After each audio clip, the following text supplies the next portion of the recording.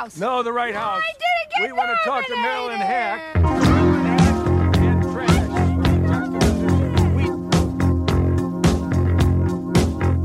I'm from Canada Water.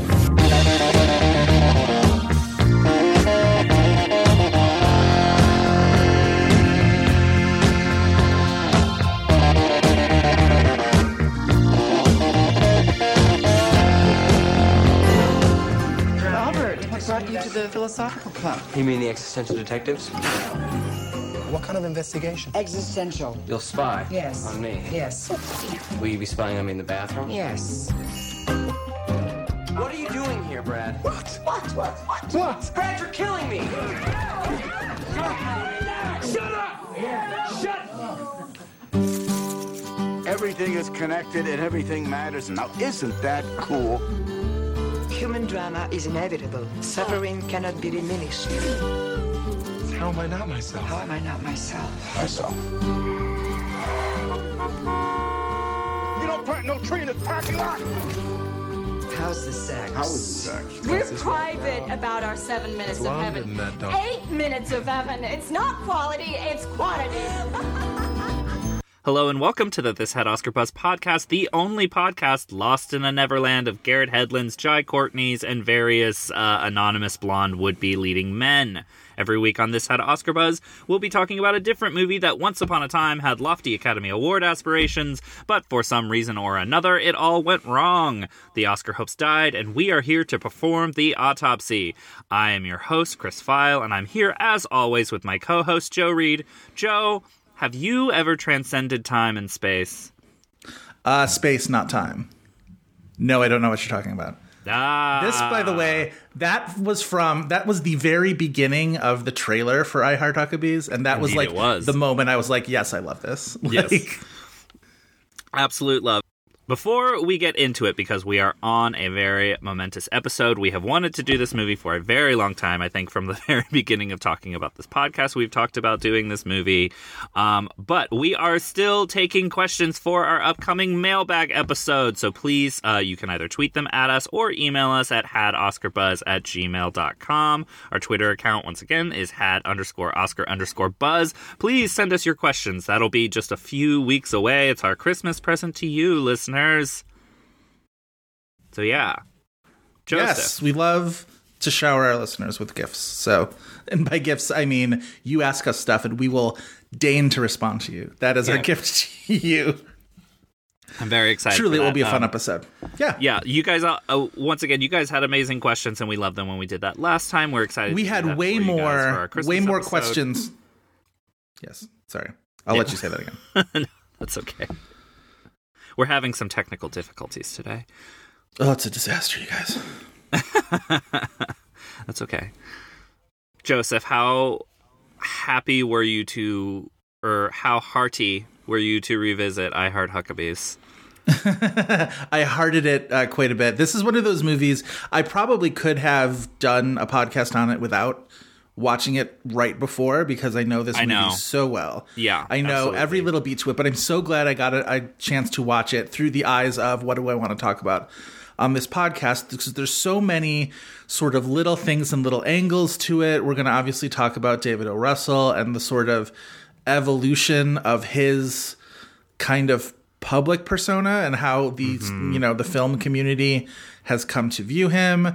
The cast This is the one that an makes the embarrassment most of sense riches. for that persona, to me. Yeah, I think so. I think so too. I think this is the movie that sort of is the crux of the more. I mean, Flirting with Disaster though has a little bit of that same.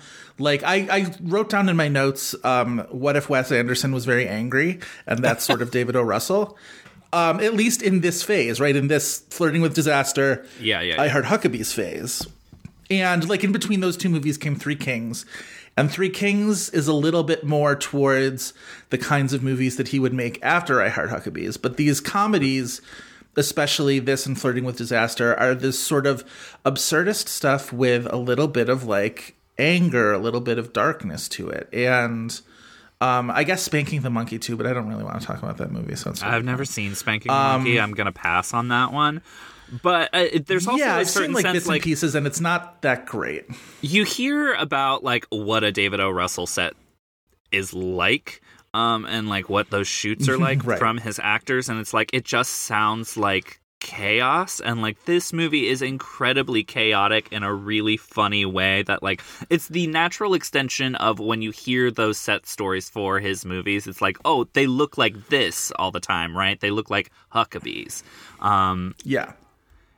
And like, of course, we will talk about the very public the set life of this movie that like kind of underlies how the sweetness of this movie, because like, yes, this is an angry movie, but there is a certain like sweetness to it that for sure I find appealing, because it's not like, if this was just an angry movie, it would be so unbearable, maybe, especially because it is kind of a very bro-y perspective. It just teeters on the line of being like condescending to these characters, I think. But we can get into it. It's a movie that starts with Albert's sort of inner monologue being like, fucking hell. Like, he's just like this like string of curses and this like this, you know, sort of troubled mind at work, or at least like this burdened mind at work, right? Who's just like, he's really pissed off at himself and his circumstances and everything. And then it ends with this sort of sweet moment of connection between him and the Mark Wahlberg character. So there's definitely like an arc to it. It doesn't sort of stay in this place of darkness. And actually, a lot of the movie is about sort of toggling between these sort of light and dark philosophical approaches to life. And we'll the get need into the for balance philosophy of it, between the both, too, right? Because you obviously have the Isabelle Huppert character, who's the nihilist, opposite Lily Tomlin and Dustin Hoffman's more, like, existential side. Right. And it's like, the ultimate lesson is, like, you can't really have one without the other, and you kind of need both. To jump right to the end very quickly at the beginning, I'll answer the last question first. Sort of, I love that thing at the end where you can't quite tell for sure whether the three of them were working in cahoots this whole time. And even in the part where Schwartzman goes, come on, be honest, you guys are working together. And Lily Tomlin's response is this sort of like over the top, seems like she's lying when she's like, no, we would never. And then Dustin Hoffman's response is a lot more grounded in like, I assure you, we've never worked, or we were not working together. Come on, you guys work together, don't you? No, we don't work together at all. Really? It's not like some secret deal where she picks up where you leave off and then we come back to you? Believe me, there is no secret deal. Well, there should be, because that's the way it works. You're too dark and you're not dark enough. You three were close, right? Maybe too close. And then it went sour and it propelled you into one extreme and you into another extreme. So voila! Two overlapping, fractured philosophies were born out of that one pain. Albert! Wow. And you believe him and you don't believe her. So even in the same like scene, even just in the line readings, we're getting two different messages about that, which I really like, that we're just really going to live in this place of mystery with, if they weren't working together, the happy accident of their sort of professional falling out has led to this sort of Charlotte light and dark balance between the two of them. It's very, I don't know. It's one of the many, many cool things I think about the script of this movie and how and how the script works with the performances, which I think it's so funny that this is the movie that had, you know, the video come out of him having screaming matches with his actors, because like, it's a movie where the direction and the script and the acting is such in harmony with itself that like however it works, and obviously I'm not going to condone like berating your actors to get good performances out of them, but like whatever happened on that set, the end result I think is something really, really special. Correct me if I'm wrong, but even we're obviously talking about the screaming match, the several screaming matches he had where the set footage leaked between him and Lily Tomlin. But correct me if I'm wrong, Lily Tomlin has come out and spoken positively. I believe that's true. Yeah. And her comments were something to the effect of like, things happen on a movie set, you disagree, and those type of things. And the suggestion it gave to me is that like, this isn't her first rodeo of a shitty director. Well, and it was her second time working with him. I can't imagine that, if there was this personal conflict, it didn't also come up during the Flirting with Disaster shoot. And, like, maybe that there are just some people... concept of, like, what he was like as a person. And maybe there's, you know, this thing where, like, maybe two sort of tempestuous, personas clashing that way. Although she's not the first person he's clashed with. Famously, he and George Clooney got into a fist fight of some sort on the set of Three Kings. Which we can talk about on our eventual Three Kings episode. But yes, they got into a physical altercation on set. Yes. Boy, oh boy. Boy. Yeah, I think David O. Russell's a very complicated figure to talk about. I think, especially now after that sort of rebirth he had in all the Jennifer Lawrence movies, and he doesn't seem like that great of a guy, and yet like he's made so many movies that I either love or find to be interesting, even when they're like interesting failures. I think Joy is one of the more interesting failures of the last 10 years. I feel like we should be talking about that movie more than we do.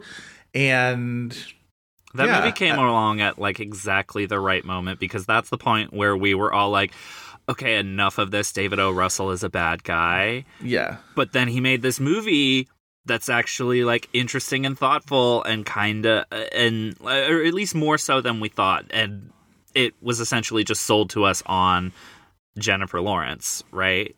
Yes.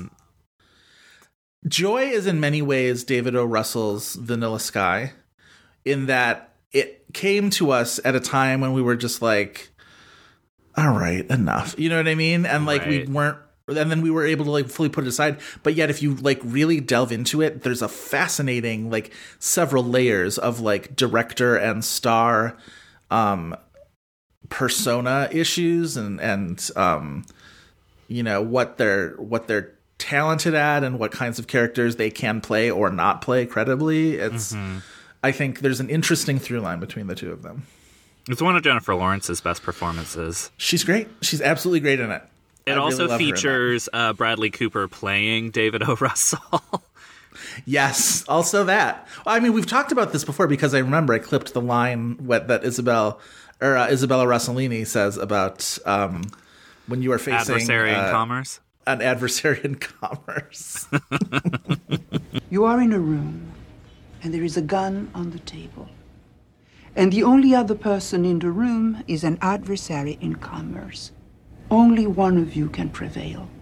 Yet, you have protected your business and Maurice's money. Do you pick up the gun, Troy? That's what you hear at the gates of heaven when you arrive there, is Isabella Rossellini saying adversary and gun on the table. Is it a gun or is it a knife? Yes. No, it's a gun, because do you shoot that gun, right? Or do you take the gun? Yes. Yeah. Yeah. Pretty sure it's a gun. Anyway.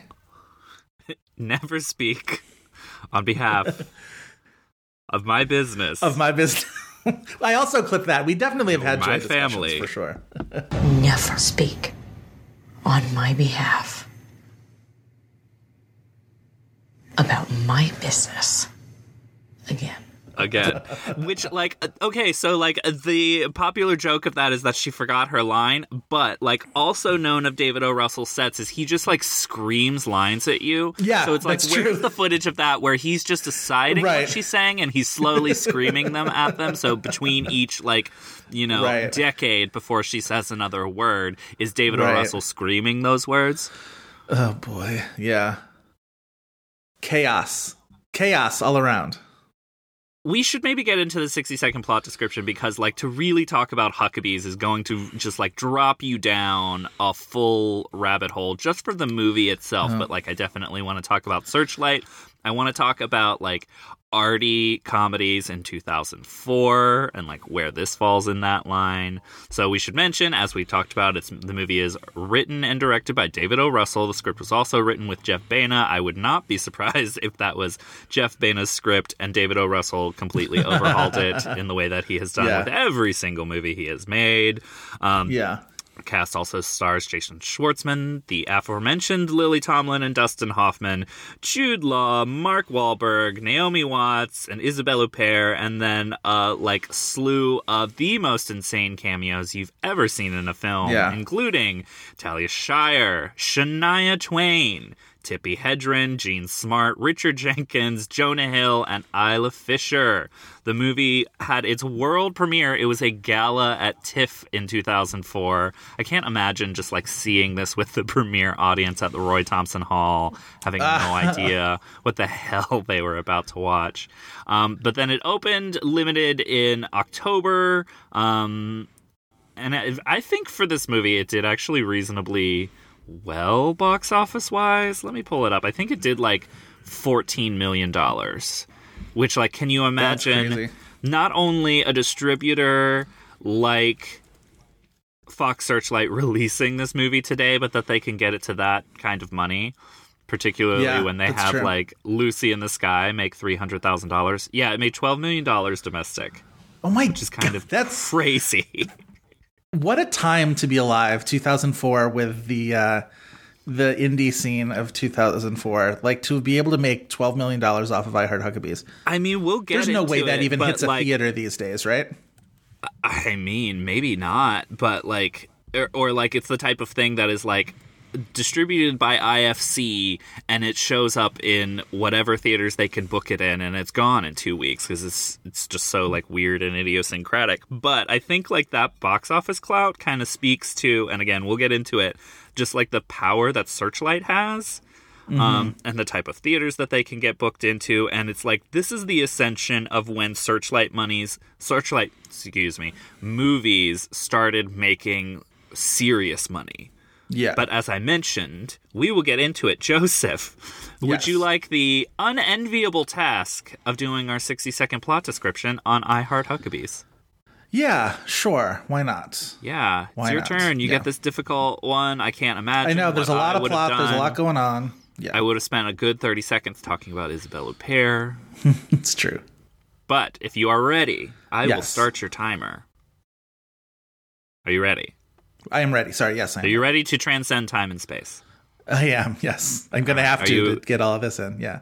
All right. Your 60-second plot description for I Heart Huckabees starts now. All right, so Jason Schwartzman plays a open spaces activist named Albert Markovsky, who has gone to a pair of existential detectives played by Lily Tomlin and Dustin Hoffman in order to help solve a coincidence of his where he keeps seeing the same African man in different places, and he doesn't know whether it's meaningful or not. But really, why he's really going to these people is because subconsciously, I feel like he's got problems with this guy Brad Stand, who is the corporate Huckabees guy who was assigned to this task force that Albert's on, and he's taken over this task force, and he's sort of ruining Albert's life. And so Brad is this corporate sort of stooge. He's got this girlfriend played by Naomi Watts who is the face of Huckabees, and Brad ends up trying to destroy Albert, and he also goes to the existential detectives to try and undermine him. And meanwhile, Albert and Tommy, who is the firefighter played by Mark Wahlberg, are both, oh my God, they team up, and I'm not going to be able to do this. I've totally been fully defeated by the 60-second plot description. That is your time. I think the only way that a 60-second plot description of I Heart Huckabees could appropriately end is having an existential crisis of your own, like you just did.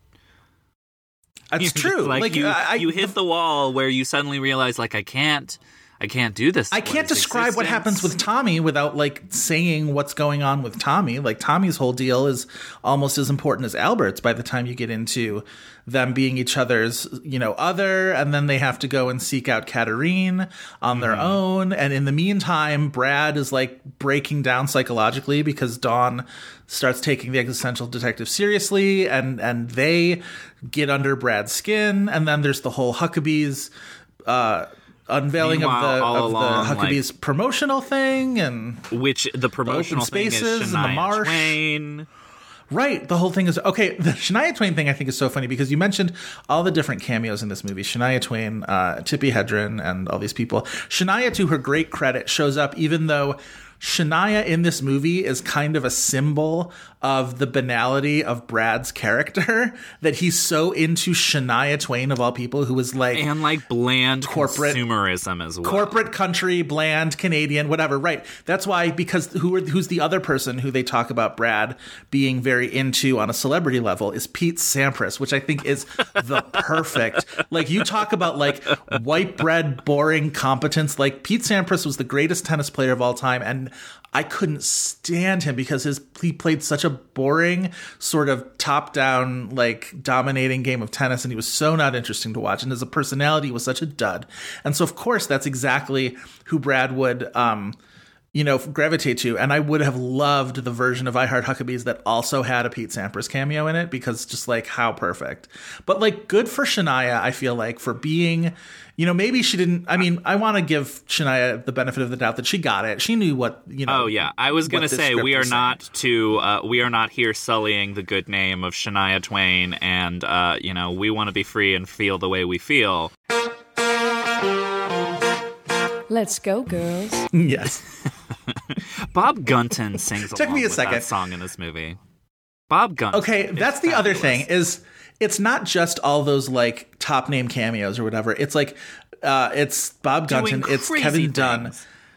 Kevin Dunn getting the line reading of the universe to me, and she said Fuckabees. Hey, you've been given everything by Huckabees. Fuckabees. Wow. Bradley, there's board members here. She's not Something on the or glass, else and the Dexy it's not Corp going to guys look are too there good for a new corporate guy. What? I got Yeah, corporate? you got corporate. I got Yeah, you got corporate? corporate. Now get corporate and go and contain her. All right? She said Fuckabees. Yeah, she said Fuckabees. The way he's panicking as he's telling Brad, just like, go after her. She said Fuckabees. Oh God, she said Fuckabees. The way that line reading suggests that like Fuckabees is like a red alert. Yeah. Like word in like the Huckabees contract that like if somebody says it, they have invoked nuclear war or something. Like, right. It's a known. It's so funny. It's so great. Talia Shire has a fantastic single scene as Albert's mother. Talia Shire going up against mother. Isabelle Huppert. Yes, right. His actual mother, Jason Schwartzman, of course, part of the great Coppola acting and producing family.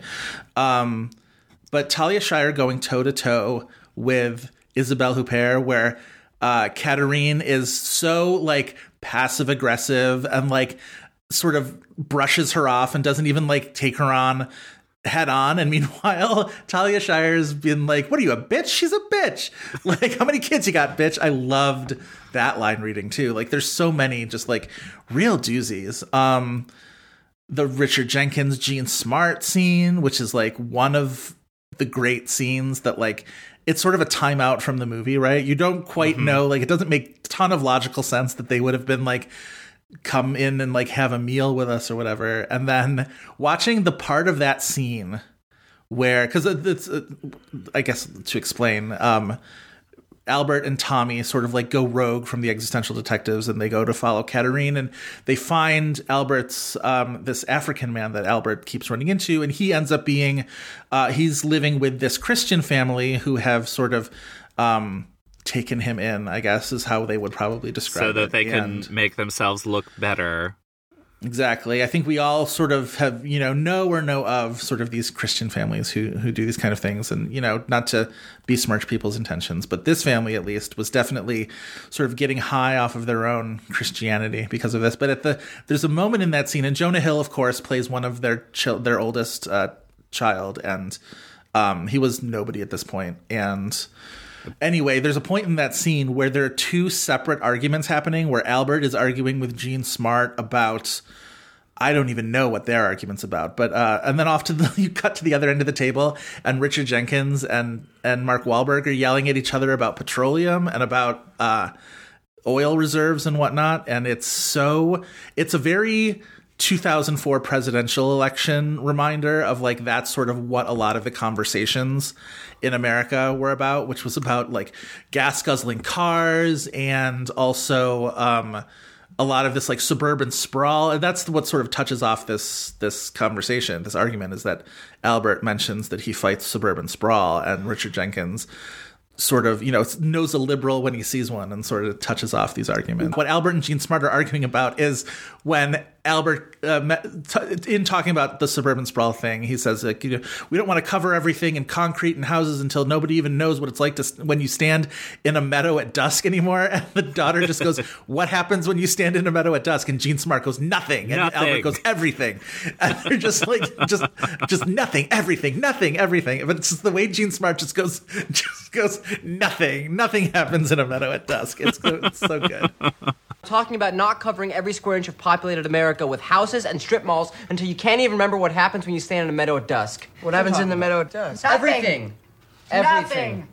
Everything. That scene is interesting for the point that I was going to bring up. We've talked a lot about movies because, like, a lot of Oscar prestige came from, like, we're going to deal with the war in Afghanistan, we're going to deal with the war in Iraq, all of that. But, like, this is one of the more, like, interesting, like, what the after effects of September 11th were, because, like, even down to the line of Lily Tomlin being like, he's been having a hard time since the September thing.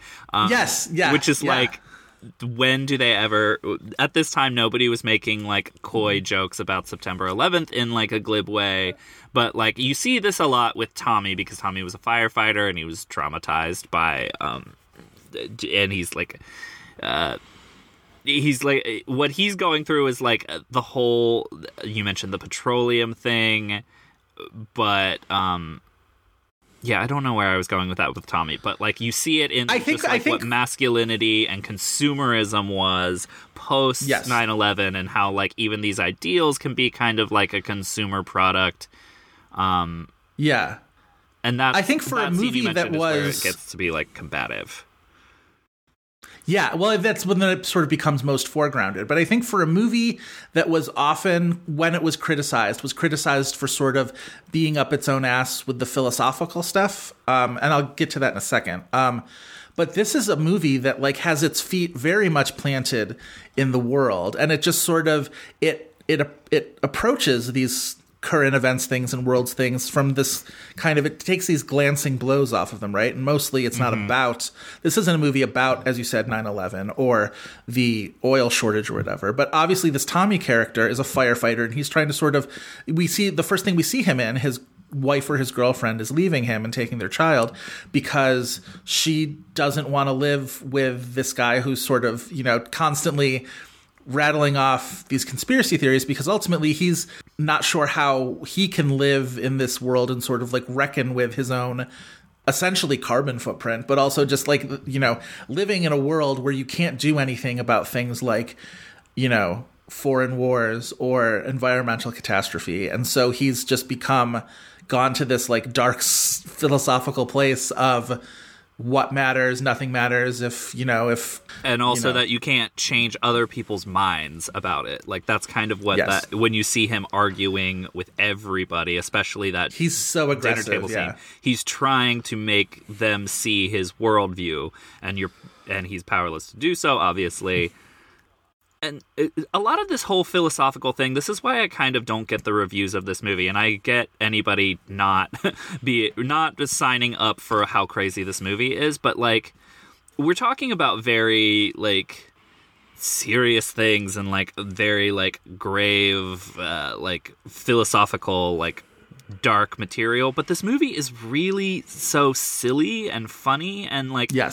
unpretentious at the same time because of the tone that it strikes, and that's why I don't get some of the critical reception for this movie, because it's like, well, you're clearly just almost willfully misunderstanding it if you're going to call this movie pretentious or even like all that dense, actually, because ultimately, for as much as, you know, Bernard and Vivian talk about these philosophical concepts, especially Bernard with the blanket and infinity, and sometimes you'll get Wahlberg sort of like spouting all this sort of like jargony stuff, but like that's not to be understood in the textbook way. It's sort of, that's the funny thing. Like that's sort of part of the joke, and ultimately it's very easy to boil down the philosophical stuff into the Jaffies preach interconnectedness and Katerine preaches like emptiness, isolation, nihilism, whatever. And like those are just two polar opposite philosophical approaches, and the movie is about finding your way from one to the other and then sort of coming up with a resolution that mixes a little bit of both of them. And like ultimately that's not that hard. Like interconnection versus isolation is not that hard of a concept to get.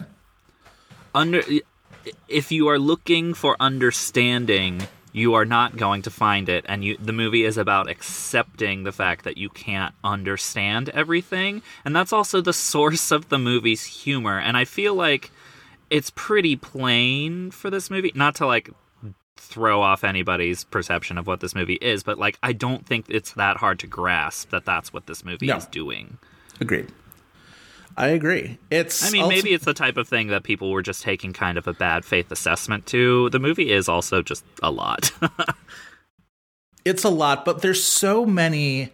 I think to miss the humor of this movie because you're annoyed at having to like juggle these philosophical concepts, or that you think the movie doesn't earn the level of intelligence it tries to speak to. I think that was a lot of the thing of just like, this movie thinks it's so smart, but it's not. And it's just like, I don't know if the movie thinks it's so smart. Like, I think there's intelligence to the movie, but it's just like, it all comes back to this place of humor. I don't know. And the humor it's like is you can't make the suggestion there is that you can't make a movie that's about these things and have jokes about her bonnet. Like they expect the movie to be either completely philosophical or completely stupid, and that's totally missing the boat.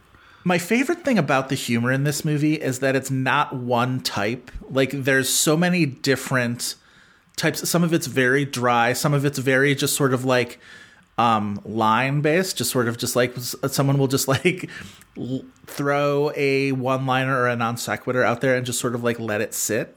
And you don't get it for a second. And then all of a sudden it's just like, just because it's been left there to sit, like, it's very funny. Like, or you'll get like a thing of something will happen after somebody says something and somebody else will react sort of in the background of a thing. When Tommy's like yelling at everybody in that meeting and you just see Brad off to the side making the like time out, like, it's so goofy in that way. I don't know. Very, very, like, you mentioned that you said you didn't think it's dense. I think this is actually not dense as in stupid, but like this movie, this is why it's such an easily rewatchable movie. And this is why we were like, we could just do an episode without having to rewatch this movie, even though it's such a treat to rewatch it. Because like, there's so much going on. Like, it's the type of movie where you actually get to see the ensemble interacting. So it's like, you can still really pick it apart for all of the fun things that are happening and like what everybody's saying. Like, what's the... I caught something and I can't remember what it is. The Moncala scene. Moncala hour. Where like everybody in the room seems to be pissed off about something else when it gets interrupted, and Naomi Watts said something and I picked it up for the first time. I forget. But it's that type of thing, right? Where she's so great in everything is so defined. Oh yeah, this is her best performance. I believe we've said that on mic before. It's a lot of people's. It's my favorite Mark Wahlberg performance. It's probably my favorite. If not better than Mulholland Drive, the fact that she can pull off Mulholland Drive and this is such a, I think it's better than Mulholland Drive. She's so but yes, funny. that's the high wire act right there, that she can just take these big leaps and watching Jude we won't get Law too much into Naomi Watts in case we do a Naomi Watts episode or mini series. Yeah, but like just know that like she's within the confines of this movie, she finds so many different ways to make that character funny but not pathetic. I think it would be very easy to make her character pathetic because ultimately she's the beauty queen and the advertising statement for Huckabees, and she ultimately realizes that like that part of her life was totally empty, and it would be very easy to punch down at a character like that, and she really, really at every point just maintains Dawn's dignity, even when she's sort of like that part where she's mixing up quantity and quality, talking about their sex life, and kind of like having this maniacal laugh about it, and you can tell it's like she's sort of slowly breaking down psychologically, and it's just like she manages to keep Dawn's dignity even through that, which is just... And the slapstick scenes where she's like grabbing Isla Fisher's face and like fully having her break down. That little elephant walk she does with the shopping bags when she goes she's trying to record the commercial the first time she goes back with the bonnet look on, and she's trying to sell, I think it's shirts, and she goes, it's just new like shirts, and for the new season, they're really, she's like, last year, not so good. They were bad. This year's are better. And it's just and then she does this like sad elephant walk with the shopping bags. And I think this podcast is just going to be me recounting my favorite scenes from of this movie. I Heart Huckabees and describing them.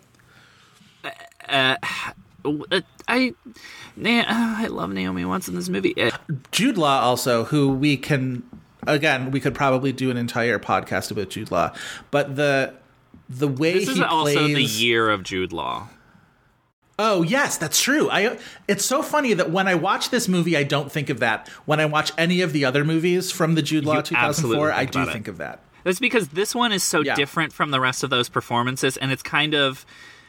This is why people shouldn't have been so hard on him, because there is a self-awareness about his whole persona that goes into this performance that, like, it feels like an actor commenting on their own persona. Granted, like, he wouldn't have thought of... It wouldn't have been in his mind of, like, I'm in all these movies at once.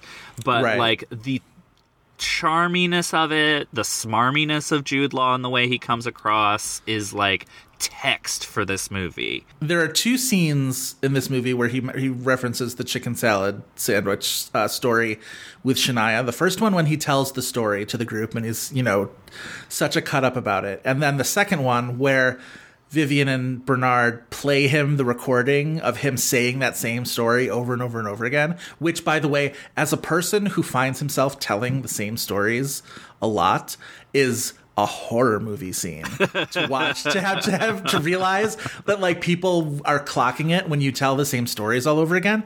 It's terrifying. I think about that doing a podcast all the time. Like, how many times have I mentioned this same fucking anecdote? I'm like, have only like 4 things ever happened to me.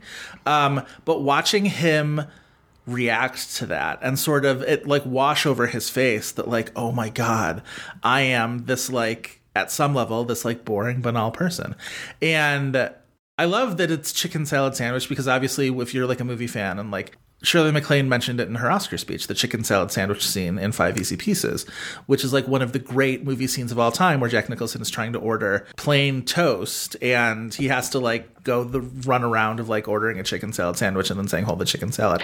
You've got bread and a toaster of some kind? I don't make the rules. Okay, I'll make it as easy for you as I can.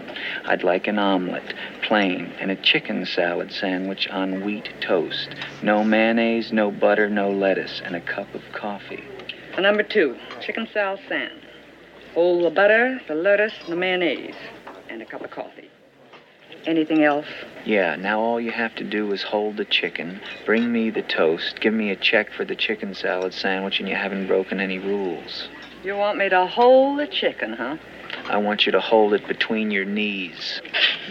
It's a clinic of being able to act around a persona of somebody who is charming to the characters in the movie, but repulsive to the audience, and he really nails it. Well, and also the ways that all of that charm is such a performance and, like, is to cover up all of his vulnerability and all of his insecurities as well, that I don't know of another performer who could play all of those notes in the way that Jude Law does and still make it really, really funny. Because, like, especially at this time in the mid-2000s, like, who was that, like, faux charming person, if not Jude Law? It speaks so well of him as an intelligent actor, I think. There's so much self-awareness. It's maybe my favorite performance of his. I think I would have given him the Oscar this year for supporting actor. In a very, in a crowded field that includes competition from this movie, because as you and I were talking about this last night, I mentioned how much I loved Jude Law, and you brought up the very important point that it's Mark Wahlberg's best performance, which, like, I don't like Mark Wahlberg whatsoever. Not as a person, and often not as an actor, but very often not an actor. I feel like this is something I've said on mic before, where he is good when he has 2 modes, and both of those modes are in play in this movie. This is when Mark Wahlberg is good, when he is playing someone who is stupid and doesn't know it, or is taking themselves way more seriously than they should. And that is text of the movie, not just like he's a super serious It's the Boogie Nights formula. Yeah. What are the good Mark Wahlberg performances? It's this, it's Boogie Nights, it's... People really like him in The Departed. I think he's a little less impressive than other people, but, like, that's fine. He's not bad. Yeah, I agree. I think he's very director dependent. I think when he has a director with a strong vision and with a, strong hands, he's able to deliver something really good. I think the ultimate what happens when Mark Wahlberg is not given good direction is The Happening. I think you watch that movie and I'm fully convinced because he's playing somebody who's supposed to be smart and is convicted in their intelligence. That is not something. What Mark Wahlberg should be playing is people who are convicted in their intelligence and they're stupid.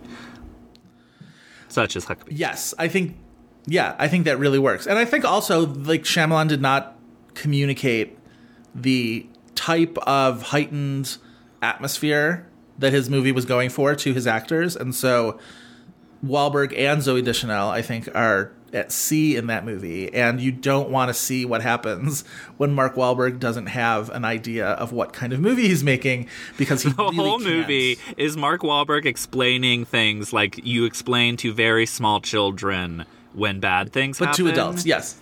But to adults, yes. It's also, it's the Mark Wahlberg talks to a chicken thing from SNL. It's that same sort of tone of voice of this kind of like, can't believe I'm talking to you. Like, which is the same thing as like Mark Wahlberg flirting voice. Like whenever he's like in a movie, like macking hard on a woman, like possibly grossly. And like, it's the same tone of voice. Like it's very, hey girl. Yeah. And it drives me, well. He would obviously also show up later in another David O. Russell movie as the lead character in The Fighter. And I think one of the interesting things about The Fighter is it's one of those movies where the main character is so much less interesting than everybody around him. And I think to Wahlberg's credit, he doesn't try to work against that. I don't think he tries to make a claim for the spotlight in that movie. I think he very willingly allows Amy Adams to be the more interesting performer in their scenes together. I think he allows Christian Bale to be the more interesting performer, and he probably doesn't have it in him to like snatch that back if he wanted to, but it's not like he doesn't even try. And I think that is good for him. And I think I generally like him in The Fighter, but I think a lot of that is the fact that he's sort of taking the backseat in a lot of those scenes. Right. I mean, somebody has to with Melissa Leo in that movie. Yeah. And Bale, too. Like, Bale's... I mean, I think they're both very good. They both won Oscars, and I think deservedly so, although I absolutely would have voted for Amy Adams to beat Melissa Leo. I think that's... It's the one performance... I mean, I think Arrival's maybe her best work, but, like, that's a different conversation with what was happening in that race. I think Amy Adams' Oscar... Amy Adams in The Fighter is maybe, like, the best performance in a David O. Russell movie, I would probably go to say. Well, also Amy Adams in American Hustle. I think she gives the two best performances in David O. Russell movies. It's The Fighter and American Hustle. I think she's so great in both of those movies. And then right behind that for me would be Law and Wahlberg in Huckabees. He is, for a director who has been so publicly unmasked as being contentious and combative with his cast, he gets so many great performances out of his actors. From people that have worked with him before. Yeah. Yes. It's like... Bradley Cooper's been phenomenal for him. Bale's performance in The Fighter is great. So many people in Huckabees. So many people in Three Kings. So many people in... I don't know. I mean, he's just like, he's a really good... You would call him an actor's director if you didn't know for a fact that he curses them out and gets into fights with them. Yes. It's the strangest thing. Talk about the video. Explain the leaked video from the set of the thing about the leaked video. It's him blowing. The one is like, it's the scene with the chalkboard, and you can see him actually in the frame cussing out and like not just being like this fucking situation, but like calling Lily Tomlin things he should never be calling someone. He calls her the C word, right? Yes, he does. Fuck you! I'm just trying to fucking help you. Do you understand me? No, Johnny, I'm being a fucking collaborator. I was trying to help you figure out the fucking picture. Hey, bitch, I'm not here to be fucking yelled at. I worked on this fucking thing for 3 fucking years, not to have some fucking cunt yell at me in front of the fucking crew when I'm trying to fucking help you, bitch. Figure it out yourself. Well, I have to. Yeah, fuck yourself. Good. Why don't you fuck your whole movie? For you. Why don't you fuck your whole movie? Because that's what you're doing. That's one of them. The other one is one of the scenes where it's like the whole ensemble in the car, and Lily Tomlin's in like the back seat fighting back. It's Lily Tomlin, Dustin Hoffman. Yeah, and I'm pretty sure Isabelle Huppert is there. Naomi Watts tries to like diffuse the situation a little bit. Fuck you, fuck you, fuck you. Get the fucking thing together, fuck you. Oh yeah, bullshit. That's why we spent 5 or 6 fucking hours doing something else. No! God damn it! You fucked it up, god damn you! Now get straight on and help. If you can't help them, help me! That's right, fuck you too. No, I'm not. I'm sorry. Don't get out. But these didn't actually come out until a few years after the movie came out. So it's like, it's not in the mythos of like anything to do with Oscar in this movie, but it does like keep this movie in the conversation in a way that it's maybe kind of fallen a little bit, and then there's like weirdos like us that still love it. Because I think for a lot of people, I Heart Huckabees is infamous, and I think it's because of that. Yes. And so much of the movie makes so much sense once these videos came out. But like, it's the artifact, it is like the document we have to go with all of these stories of David O. Russell being a fucking asshole. The thing about those two leaked clips is it's uncomfortable to watch two people fighting, and especially uncomfortable to watch a man in power yelling at a woman who is subordinate to him in some way. And a legend. I think in that particular case, I think Lily Tomlin gives as good as she gets, for one thing. And for another thing, there's both of those clips have such weird comedic things that happen in the middle of them. There's the point in the scene where they're the one where they're yelling at each other in the office, where he comes out of one entrance to the scene, goes away, and then like bursts through a different wall that he exited through, and he just like it just feels like he comes out of nowhere like a magician full of anger, and it's watching these things funny. Are very much like watching a David O. Russell movie. And then in the other clip where they're all in the car, and it's Lily yelling at an off-screen David O. Russell, and she's basically being like, why don't you go fuck your you don't know movie? what you're talking about. We don't know what we're saying because you haven't told us, like this whole kind of thing. And Hoffman is just sort of mumbling things under his breath, trying to like calm her and trying to like work this out, but also he's just being very like low key and like kind of, you can't tell whether he's also agreeing with her and grumbling or not. And Isabel is being totally separate from all of this and like pretending she doesn't speak English. And then Naomi, you're right. If there was sort of anyone like, at in one this point, cast to be like, it was fine, it would be Isabelle Huppert. Yes. And then at some point, you're right, Naomi sort of like pipes up and tries to say something to calm it down, and Lily just goes, "Oh, and don't you start with your bullshit." And it's just like, oh my god, it's so good, it's so funny. And she immediately is just like, yep, that's it, I won't say anything. It's like, I will leave my bullshit to myself. I want to talk a little bit about Fox. We can loop this towards Fox Searchlight, because I can't fathom this being a Fox Searchlight movie these days, especially now that they are owned by Disney. I know. This movie is so, of a piece to me of, like, the ascension of Fox Searchlight, because Fox Searchlight was essentially one of these distributors that was, like, they have the big house, 20th Century Fox. Every major studio had their indie outfit, and this was about the time, and Sideways is incredibly linked to this, where, like, they started making a crazy amount of money on their movies. And, like, this year alone, it was kind of, like, looped in a comedy thing, right? Because they had Garden State, they had this, they had Sideways, and they also had Napoleon Dynamite, all making, like, crazy money. Like, I remember when Sideways came out, it was like, oh, this is just this little scrappy movie. It was, like, the underdog of the Oscar season, right? And I'm like, but this is the movie ended up making, like, $70 million.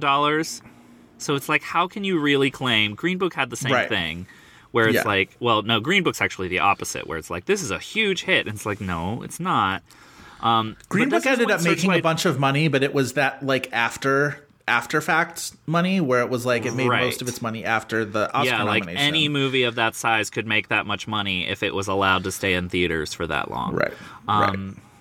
But no, like once Searchlight starts making this money, it kind of like it feels like just because they're releasing something, it's automatically getting Oscar buzz, especially in later in the year. And this is partly that for like this movie and Oscar. Right. I don't know, but like this is right before they have like the 3 back-to-back of Juno, Slumdog Millionaire, and Black Swan all making $100 million, which is crazy to me that anybody else could do that.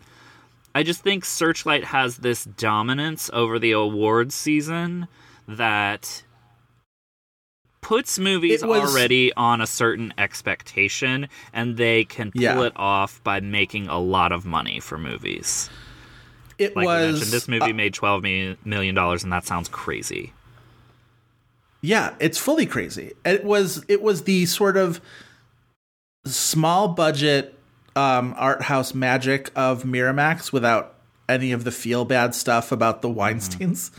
You know what I mean? Where it's just like you can look back and just be like, movies felt cool and hip and like on like closer to the pulse of what the culture was doing, whereas like Miramax was always fine doing something a little like stuffier or fartier, you know? Sure. Yes. I think Miramax had its moments. Obviously, like Pulp Fiction is always going to, you know,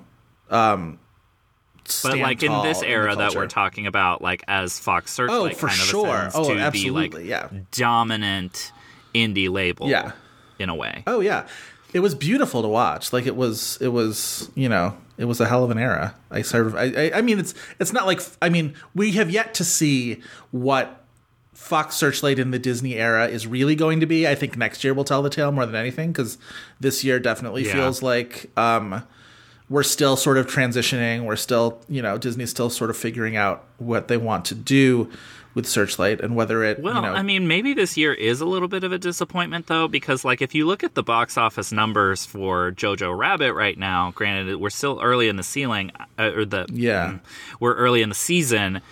I would say that those numbers are a little disappointing for what the expectation was. I think we're still early on Jojo Rabbit. I think that the full story of that movie hasn't fully been told, and if it manages to be a Best Picture nominee, I think it's going to be a real contender to win.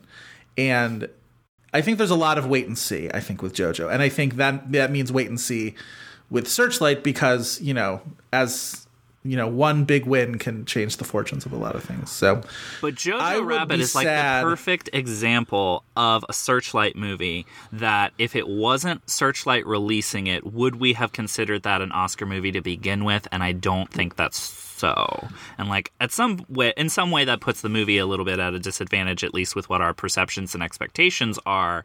But if, say, like, I don't know, if Universal had released that movie, would we have it on like long-term predictions as that movie has? I don't think that's true.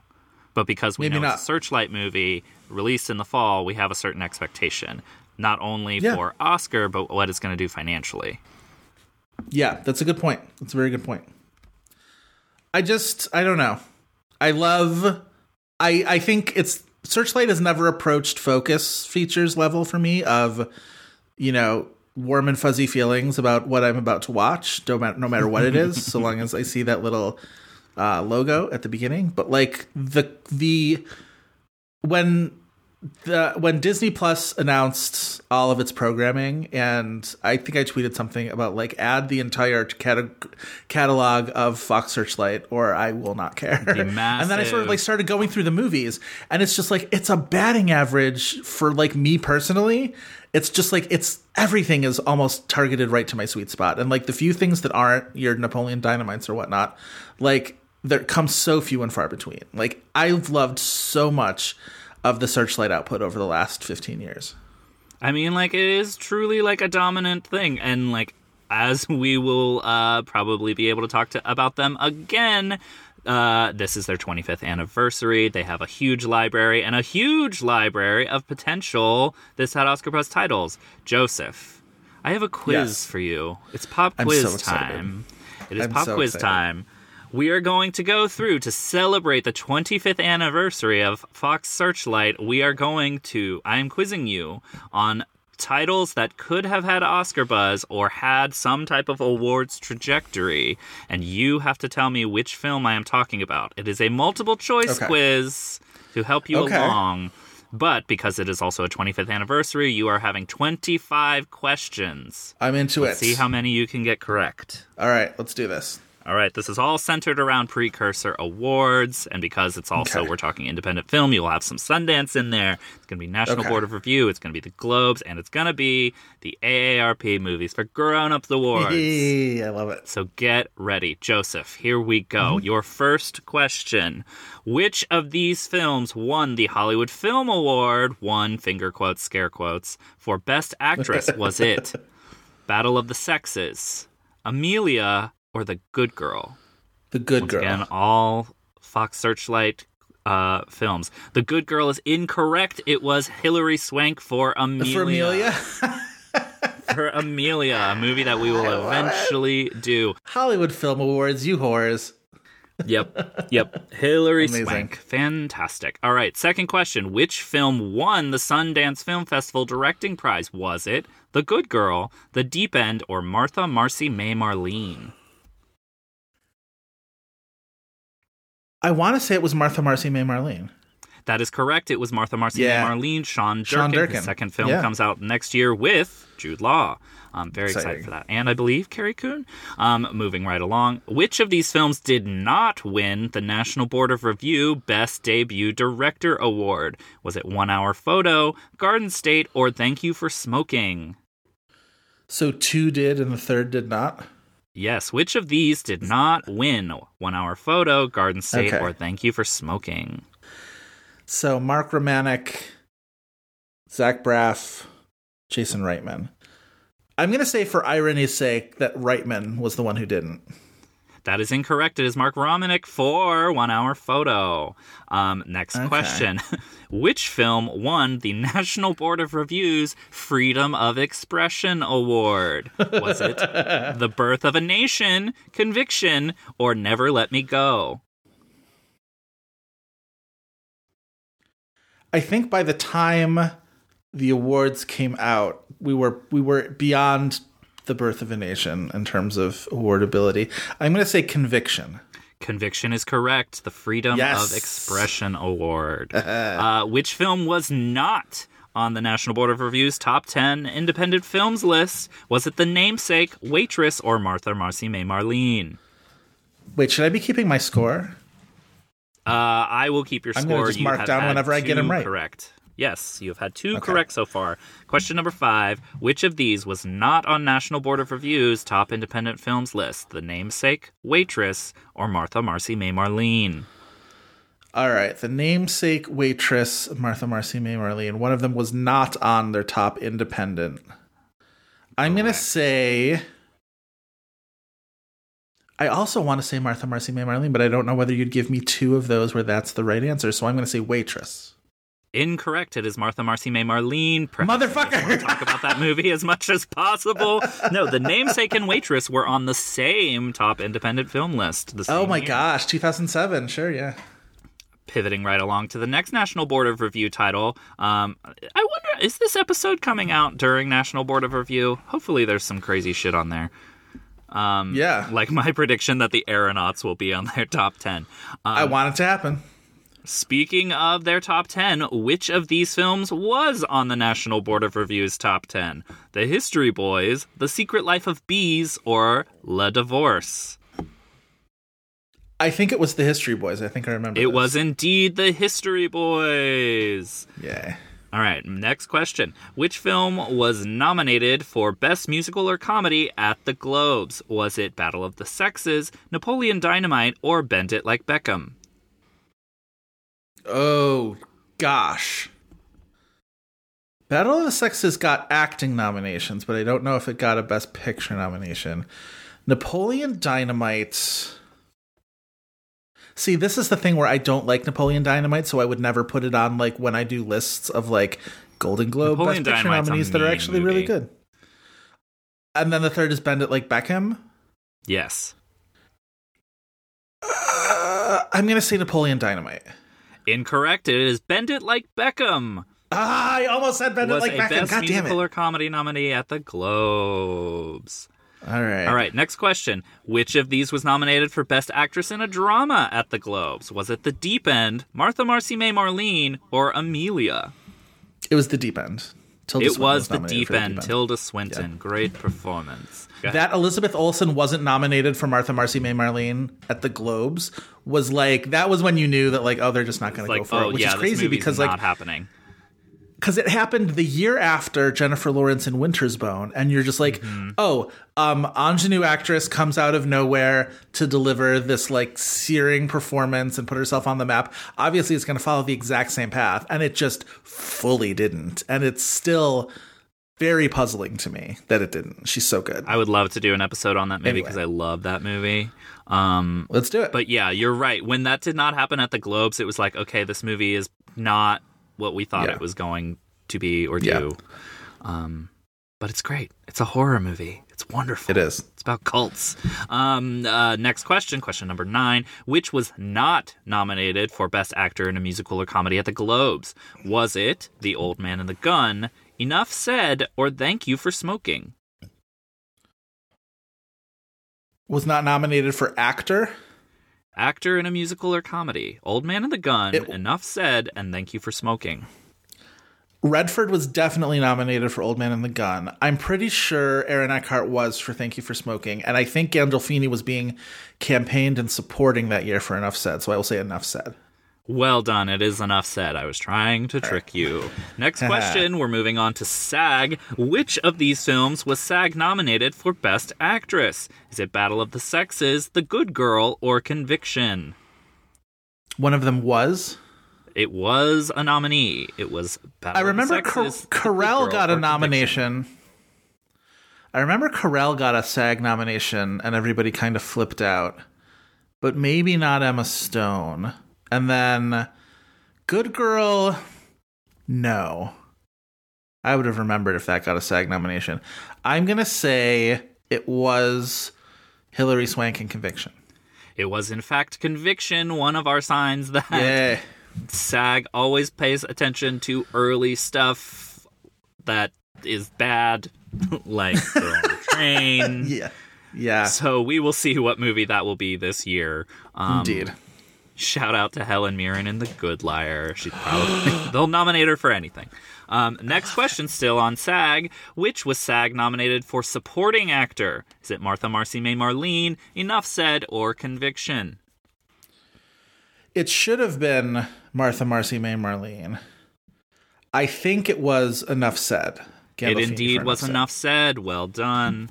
Thank you. Next question. We're talking indie spirits now. Which was not Independent Spirit nominated for supporting actor?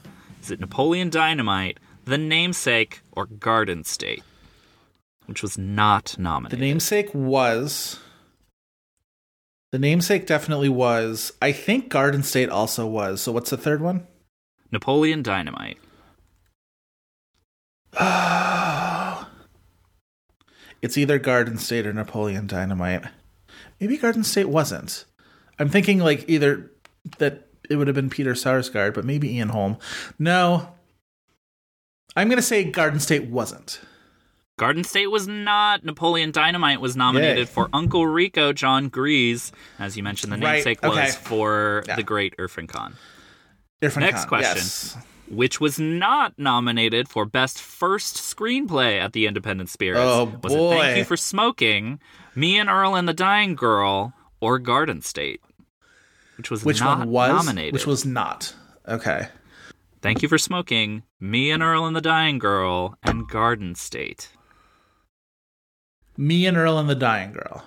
Incorrect. It is Thank You for Smoking. It was a trick question. It won somehow for Best Screenplay and not Best Even First though it was a Screenplay. first screenplay. Wild. I do believe that Jason Reitman did not have any other screenplays before this. Yeah, I don't think so, yeah. But he won in that category. It was a trick. Which was nominated for International Film at the Indie Spirits. Was nominated. Is that Shame, Bend It Like Beckham, or Stoker? International Film. I'm going to say, if it was Stoker, I would remember it, is my rationale there. Bend It Like Beckham or Shame. Shame, like, didn't get hardly anything, but it did get, like, a few things sprinkled out there. I know he got a Globe nomination. I'm going to say Shame. It is Shame. Well done. Yay. Next question. Which was not nominated for female lead at the Independent Spirit Awards? Martha Marcy May Marlene, The Good Girl, or Waitress? Waitress. Carrie Russell, I don't Waitress think is correct. I put that question in there just to talk about what a complete shame it is that Carrie Russell ended up with a goose egg her whole That's what season shame is of not about. being recognized. Yes, it is a shame. Yes, Sex Addiction The film Shame and was, Carrie yes. Russell's awards trajectory. Boy, that's a college paper I want to read. Sex Addiction and Carrie Russell's awards trajectory. It's my thesis for grad school. What, like, major awards has Carrie Russell actually won? Did she win the Emmy for The Americans ever? No, Matthew Rhys won the last year for The Americans. Carrie Russell never won. I don't know if she's ever we gotta fix won a that. major award. Yeah. She'll be in next year's Searchlight horror film called Antlers. That looks great. Probably not an awards play there, but yeah. As shit. Yeah, well, who cares? It looks good. Next question. Which film was nominated for Best First Feature from the Directors Guild? Was it The Birth of a Nation, Me and Earl and the Dying Girl, or Patty Cakes, also known as Patty Cake $? Wait, this is from what organization? The Directors Guild of America, the DGA, and their recently adapted Best First Feature prize. Which one was or wasn't? Was nominated. Birth of a Nation, Me and Earl and the Dying Girl, or Patty Cakes. Directors Guild. Me and Earl and the Dying Girl. Incorrect. It is The Birth of a Nation. Wow, that's wild, but also I need to stop guessing Me and Earl and the Dying Girl. It's leading me astray. Congratulations, we are the first people to ever invoke the name of Me and Earl and the Dying Girl since the year that movie came out. Congratulations. Everybody. That's true, yeah. Moving on to BAFTA, which film was nominated for Best British Film at BAFTA? Was it Never Let Me Go, The History Boys, or Shame? Never Let Me Go. Incorrect, it was Shame. Fuck. Which film won BAFTA's Best Supporting Actress prize? Was it The History Boys, The Ice Storm, or Shame? I was gonna say, I think this is Shame. Carey Mulligan. Incorrect. It was The Ice Storm for Sigourney Weaver. I thought that was the easiest question for you. I wanted to give you at least one obvious one. No, I don't know BAFTA very well. I always forget BAFTA stuff. BAFTA does have some weird stuff. Moving along to the MTV Movie Awards. Rest in peace to whatever you are now. Which film was nominated for MTV's Breakthrough Performer? Was it The Way, Way Back, Me and Earl and the Dying Girl, or Martha Marcy May Marlene? Oh my god. I think the Olsen twins connection would pull it through for Elizabeth for Martha Marcy May Marlene. Incorrect. It is The Way, Way Back. Well, at least it wasn't fucking Me and Earl and the Dying Girl, because I would have been pissed if the one time I didn't guess it. That was... Wait, so who would have been their breakthrough? The boy? Yes. Who we don't even know his name? Good job, MTV. Liam something or other. I knew his name when I made this quiz last night. It was an early morning. Which film was nominated for MTV's Best Kiss Award? Battle of the Sexes, Garden State, or Napoleon Dynamite? All right. So MTV does tend to go for the same-sex kisses as being important, but Battle of the Sexes happened pretty late in the game for them to be impressed by two ladies kissing. I don't know. Maybe they just like seeing Emma Stone kiss a lady. Garden State was very big with the MTV demo at that point, and they definitely do kiss. but I don't know if it's like momentous enough. And like Napoleon Dynamite, like nerd kisses a girl, like we like to see that or whatever. So I guess what I'm saying is I have no idea. So I'm just going to guess Garden State. It was indeed Garden State, I believe, for like the closing kiss, or maybe it's when at the airport. Something. Yeah, stupid. one of those two. Yeah. I like remaining Garden State, actually. 5 questions. I'm going to pivot to liking Garden State. What's that? Ugh. Your remaining 5 questions are all around our beloved AARP Movie for Grown-Up Awards. Yes.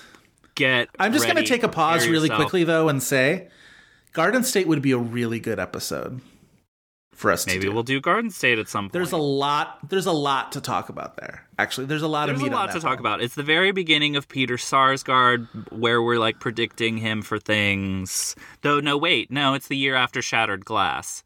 It is the year after Shattered Glass, but like, there's a lot to talk about in terms of Sundance hype. The Natalie Portman effect of that year was really big. Like, there's the attraction revulsion parabola of Zach Braff in terms of like hot new thing, and then everybody was like, boo, Zach Braff. Like, there's a lot to talk about. We should do an episode. But it's also like that one feels like this is such a like big Searchlight year that like that felt like it could have been a thing, and Searchlight like made the decision that they were going to go all in on Sideways. So it's like something like that. Yes. They didn't really even push for screenplay. So it's like I think this is just an interesting year for Searchlight.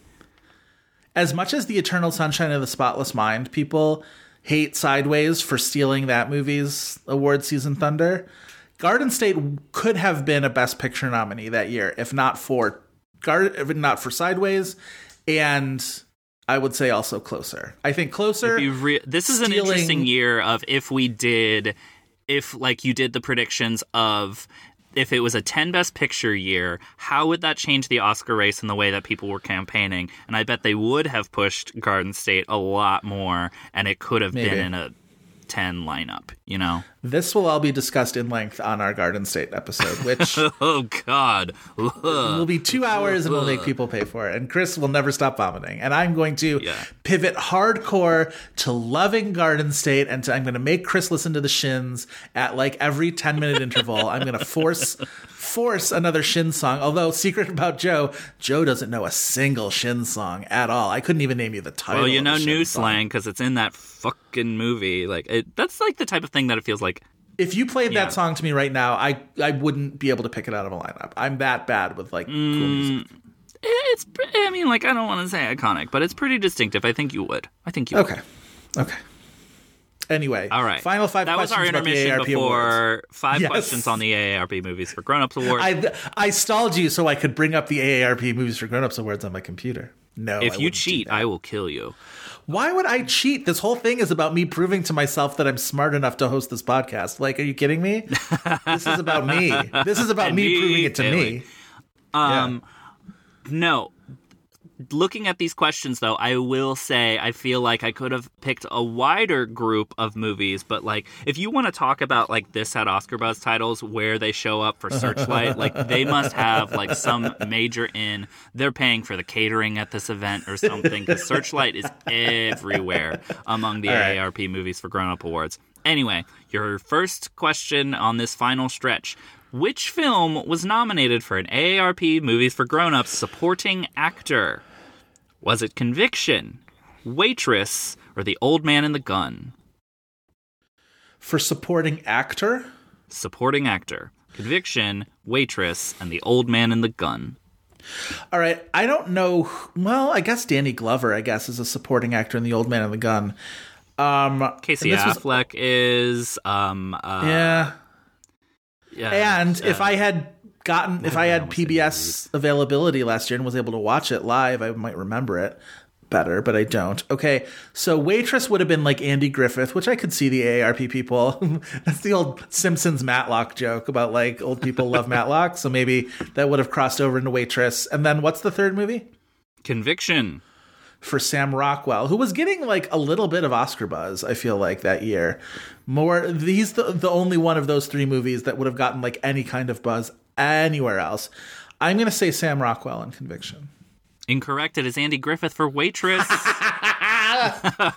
I old people. put that question in there because I was like, he's not going to remember Andy Griffith is in that movie. Nope. But you did. Of course I did. So I did. shouldn't doubt you, but you still didn't get it right. I still didn't get it right. Moving along, which film won the AARP Movies for Grown-Ups Best Comedy? Is it The Way, Way Back, Bend It Like Beckham, or Thank You for Smoking?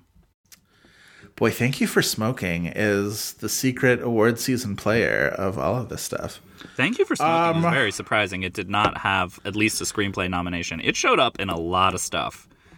I don't know how older people would have reacted to something like Thank You for Smoking. I'm going to say... I don't know how they would have reacted to Bend It Like Beckham either. It's such a youth-focused movie. I'm going to say The Way, Way Back. The Way, Way Back, which I don't know how they responded to that at all because it is such a nothing movie. Thank You for Smoking. They responded just fine because they nominated it for Best Comedy. Okay. Thank You for Smoking was my stealth, like, I'm going to trick you with this in this whole quiz. Go back. I tried to trick you several times. Next question. Which film won the AARP Movies for Grown-Ups Best Intergenerational Film? Was it The Best Exotic Marigold Hotel, The Namesake, or Bend It Like Beckham? Was it The Best Exotic Marigold Hotel, The Namesake, or Bend It Like Beckham? Best Intergenerational Film. So I guess the intergenerational part of Best Exotic Marigold Hotel is the Dev Patel factor. I'm going to say, honestly, I think it's The Namesake. It is The Namesake. Congratulations. Yeah. Bend It Like Beckham was nominated. Best Exotic Marigold Hotel was not. Which film... Would they have put intergenerational story as Jonathan Rhys-Meyers and Keira Knightley as a sly criticism of that movie? Of the age difference? I don't know. And the inappropriateness Some of that of the nominations for that category is like two people that have an age gap of like 50 years or 40 years have a conversation. Sometimes can be the nominees for this category, but I love that it exists, so it doesn't matter. Coming up on the home stretch, which film won the AARP Movies for Grown-Ups Best Grown-Up Love Story? Was it The Best Exotic Marigold Hotel, Old Man and the Gun, or Enough Said? I mean, Enough Said is the right answer. I'm going to say The Old Man and the Gun. Old Man and the Gun is a wrong answer, and Enough Said is both the right answer and the just answer. It is the winner. All right. Your final question, obviously, has been the lead up to the most important prize of the season. Which film won the AARP Movies for Grown-Ups Best Movie for Grown-Ups? Was it Battle of the Sexes, The Old Man and the Gun, or The Best Exotic Marigold Hotel? Best Exotic Marigold Hotel. Best Exotic Marigold Hotel, yes. The most predictable Best Movie for Grown-Up winner ever. It's Joseph, you did really well. What was your tally? I think I had, 14? Out of 25? That's not bad. That's pretty good. Yeah. You know your Fox Searchlight history. I better. Thank you, Chris, for that game. That's a fantastic way to spend your time. Love you, Fox Searchlight. And hope you find a way to survive. Happy birthday. Fox Searchlight, you're 25. You can go rent a car. Don't let Disney kill you. Don't punt on Ben Zeitlin's Wendy, unless it is terrible. Can we talk about Lily Tomlin's physical comedy in I Heart Huckabees? It's so funny. I don't know if that was really her diving into the back of the car, but like it's so funny to watch Vivian just sort of like take that running leap into the backseat of the car, but also where she like pirouettes into the meeting room and places a little microphone on the wall and then like goes back out again, like couldn't detect her. It's so funny. She's great. Fuck you, fuck you, fuck you. It makes me love her performance even more that this whole like behind the scenes blow up happened, because like if you were to predict who, I mean, and maybe it did happen to more people, we just don't have video of it. But if you were to predict who a type of blow up like that would have happened based off of the performance they're giving in this movie, she would maybe be the last person I would predict. Right, because her character is on such so, an even keel. Loose and very funny. Like, it's very much in vein with like what she does with Robert Altman, I think. And like, I mean, we just did an Altman episode, but maybe like that's kind of something that David O. Russell is going for here.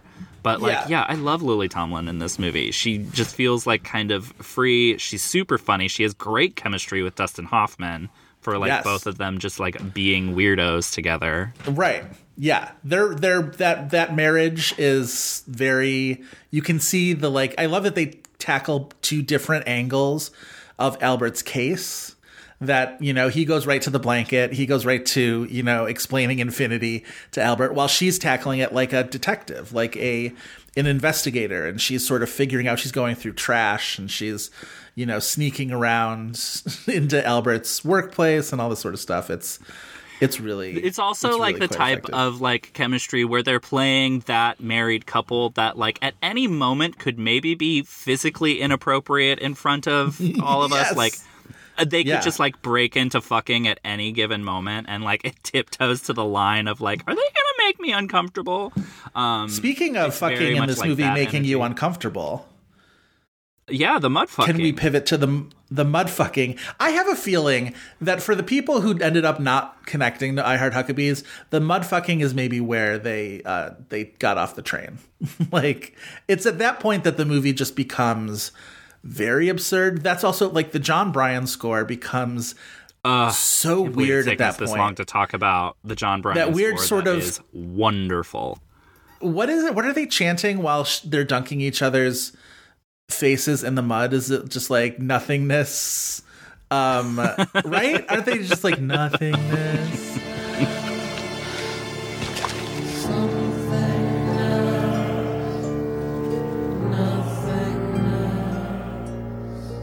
Emptiness, and it's all just like, and the music is very just like wah. John Bryan's score for I Heart Huckabees. By the way, he also did the score this year for Eternal Sunshine of the Spotless Mind. Like one of the great 1-2 punches in movie composer history. It's fantastic. Mm-hmm. Parts of this movie sound like Extraordinary Machine, the Fiona album Extraordinary Machine. Which is interesting. I mean, it's that era that like they would have been working on it, but like not releasing it because the bootleg, which we've talked about on Mike before, came out in 2005. And the bootleg is the one that has most of Brian's fingerprints on it. And yet, if you listen to the non-bootleg version of a song like Oh Well sounds like it got lifted out of I Heart Huckabees. And I think that's incredibly interesting. And that the Oh Well that's on the bootleg version sounds less Huckabeesy to me.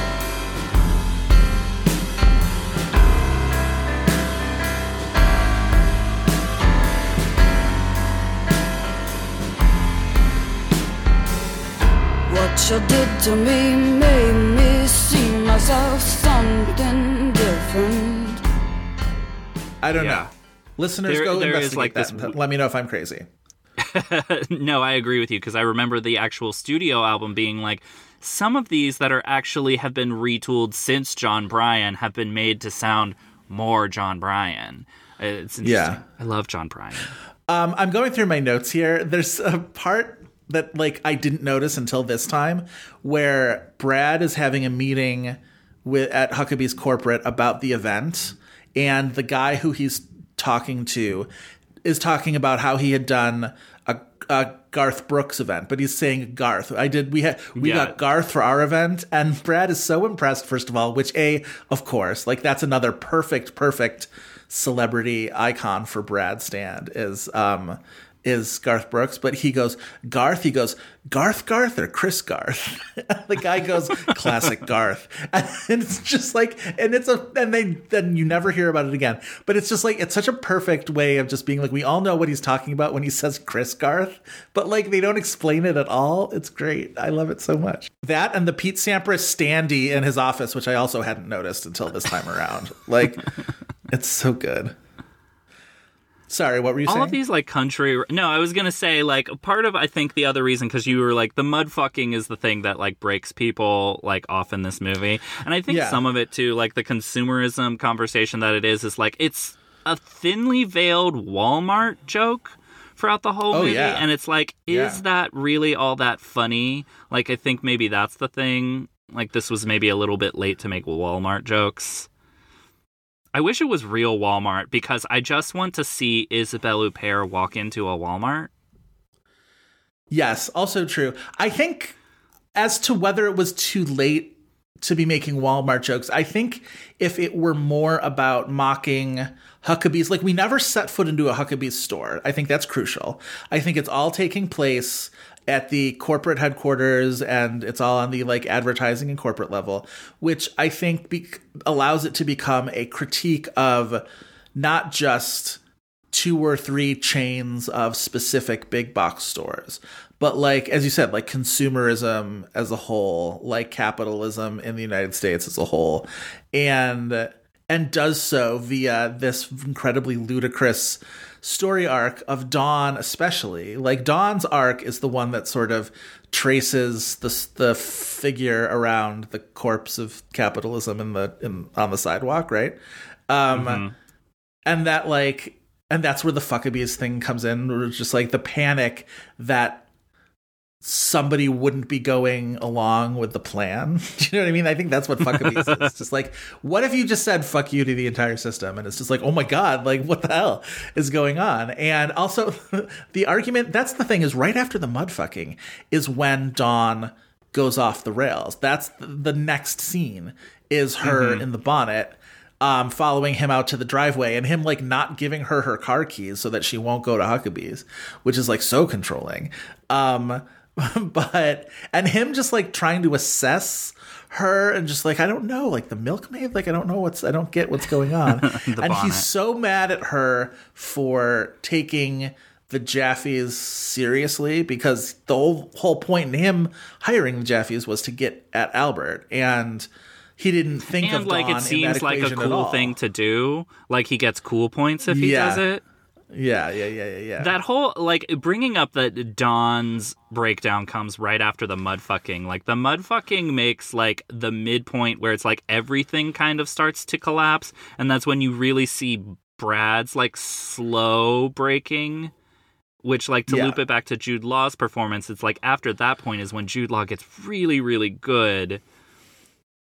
But, like, everybody else is in chaos, essentially, at that point. Yeah. I want to talk about, and very briefly, because this is an anecdote, but Darlene Hunt, who plays Jude Law, who plays Brad's assistant in this movie, who gets a great we'll fucking scene. Destroy you, Gary.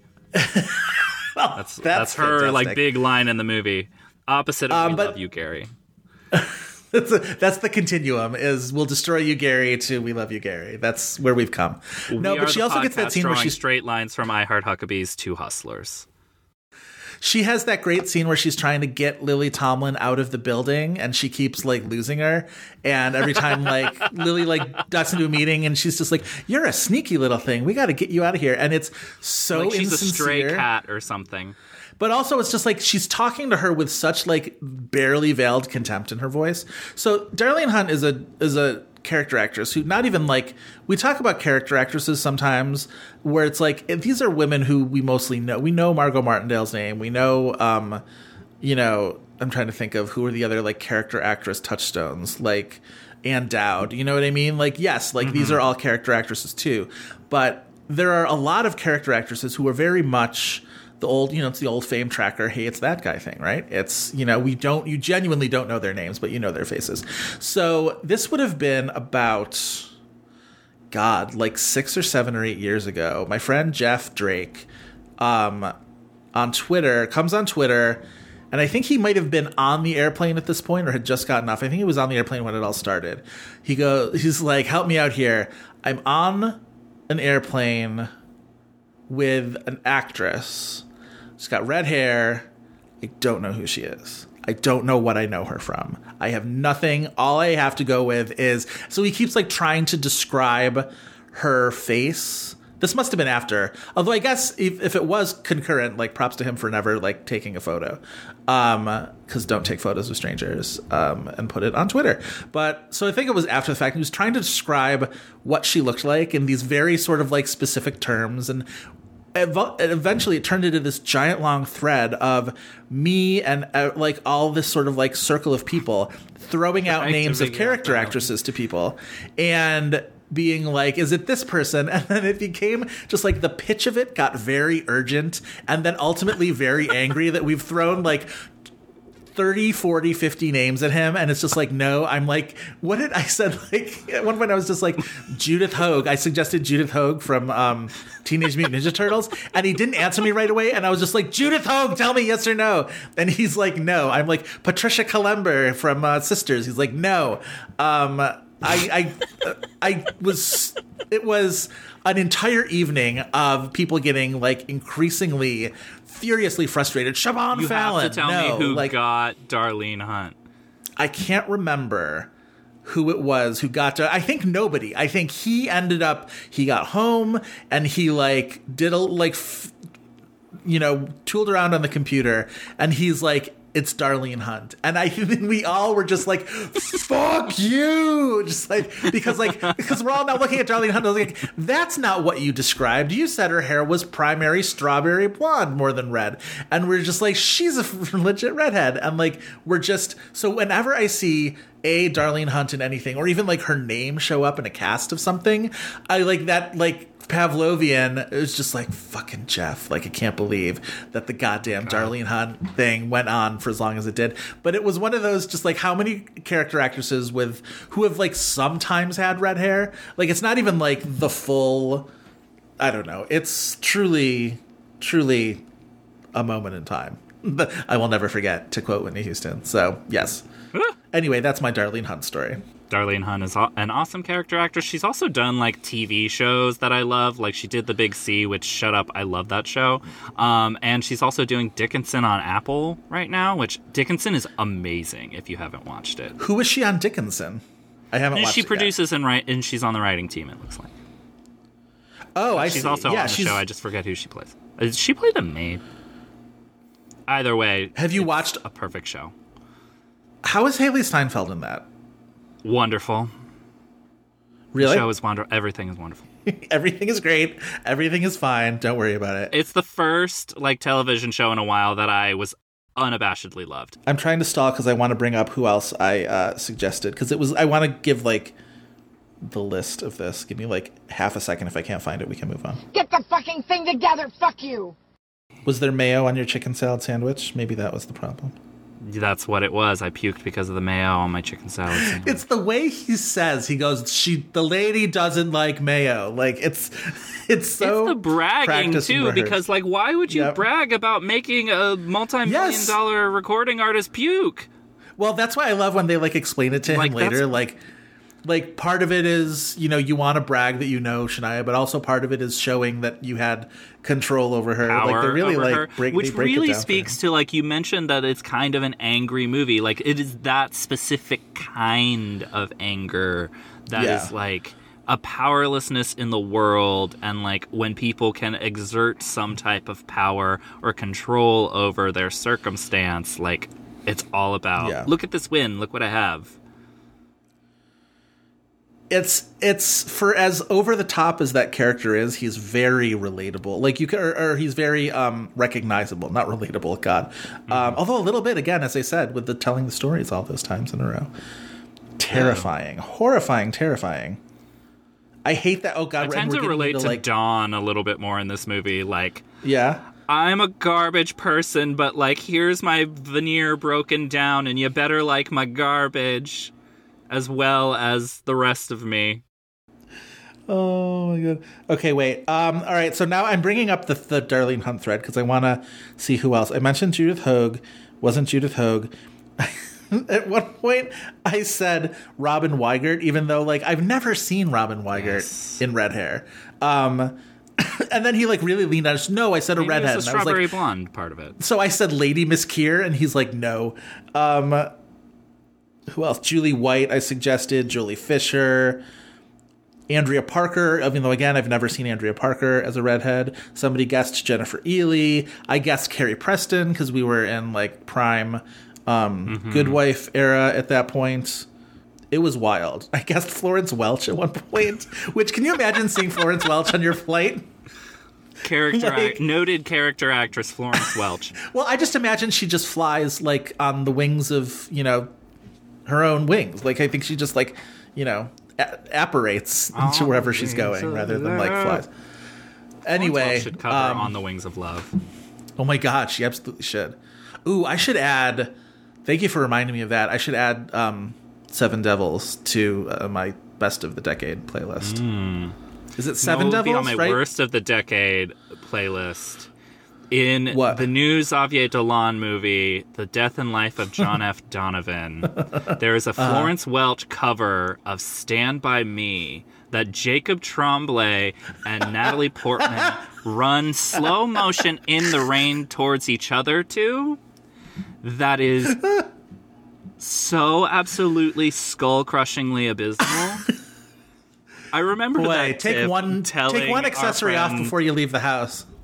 Yeah, absolutely. That's a Xavier Dolan movie.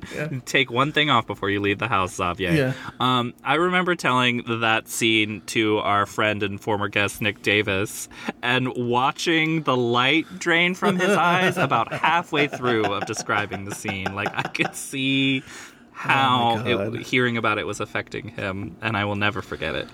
A moment I will never forget. Amazing. What a moment we'll never forget. Yes. All right. Anything else we want to talk about before we get into the IMDb game? Oh, my God. I mean, we've been here for about an hour and a half. We could probably stick around for another hour and a half to talk about this movie. I know. I love it so much. There's so much. I will continue to love it so much. Brad trying to defend the quality of Phil Jackson's book to Albert during Mon Cala Hour is... so funny to me. Again, it's like the people we choose to have Brad idolize is perfect, is utter perfection. I don't know. Well, I guess the Isabelle Huppert thing is this is the first time that I'd ever seen her because despite some of the things that I was watching way too early, I was not watching The Piano Teacher as a young teen. Yeah. And, like, it's just such a distillment of, like, I think what we in America at least perceive her aura to be. That it's, like, it defined it for me for a while. But then when she was on the, like, campaign trail for Elle and she won the Globe, and, like, she was just, like, so sweet and effusive and, like, surprised that it's just, like, I want to see her play a nice, sweet person. I want to see her play Dawn. Oh, my God. That's amazing.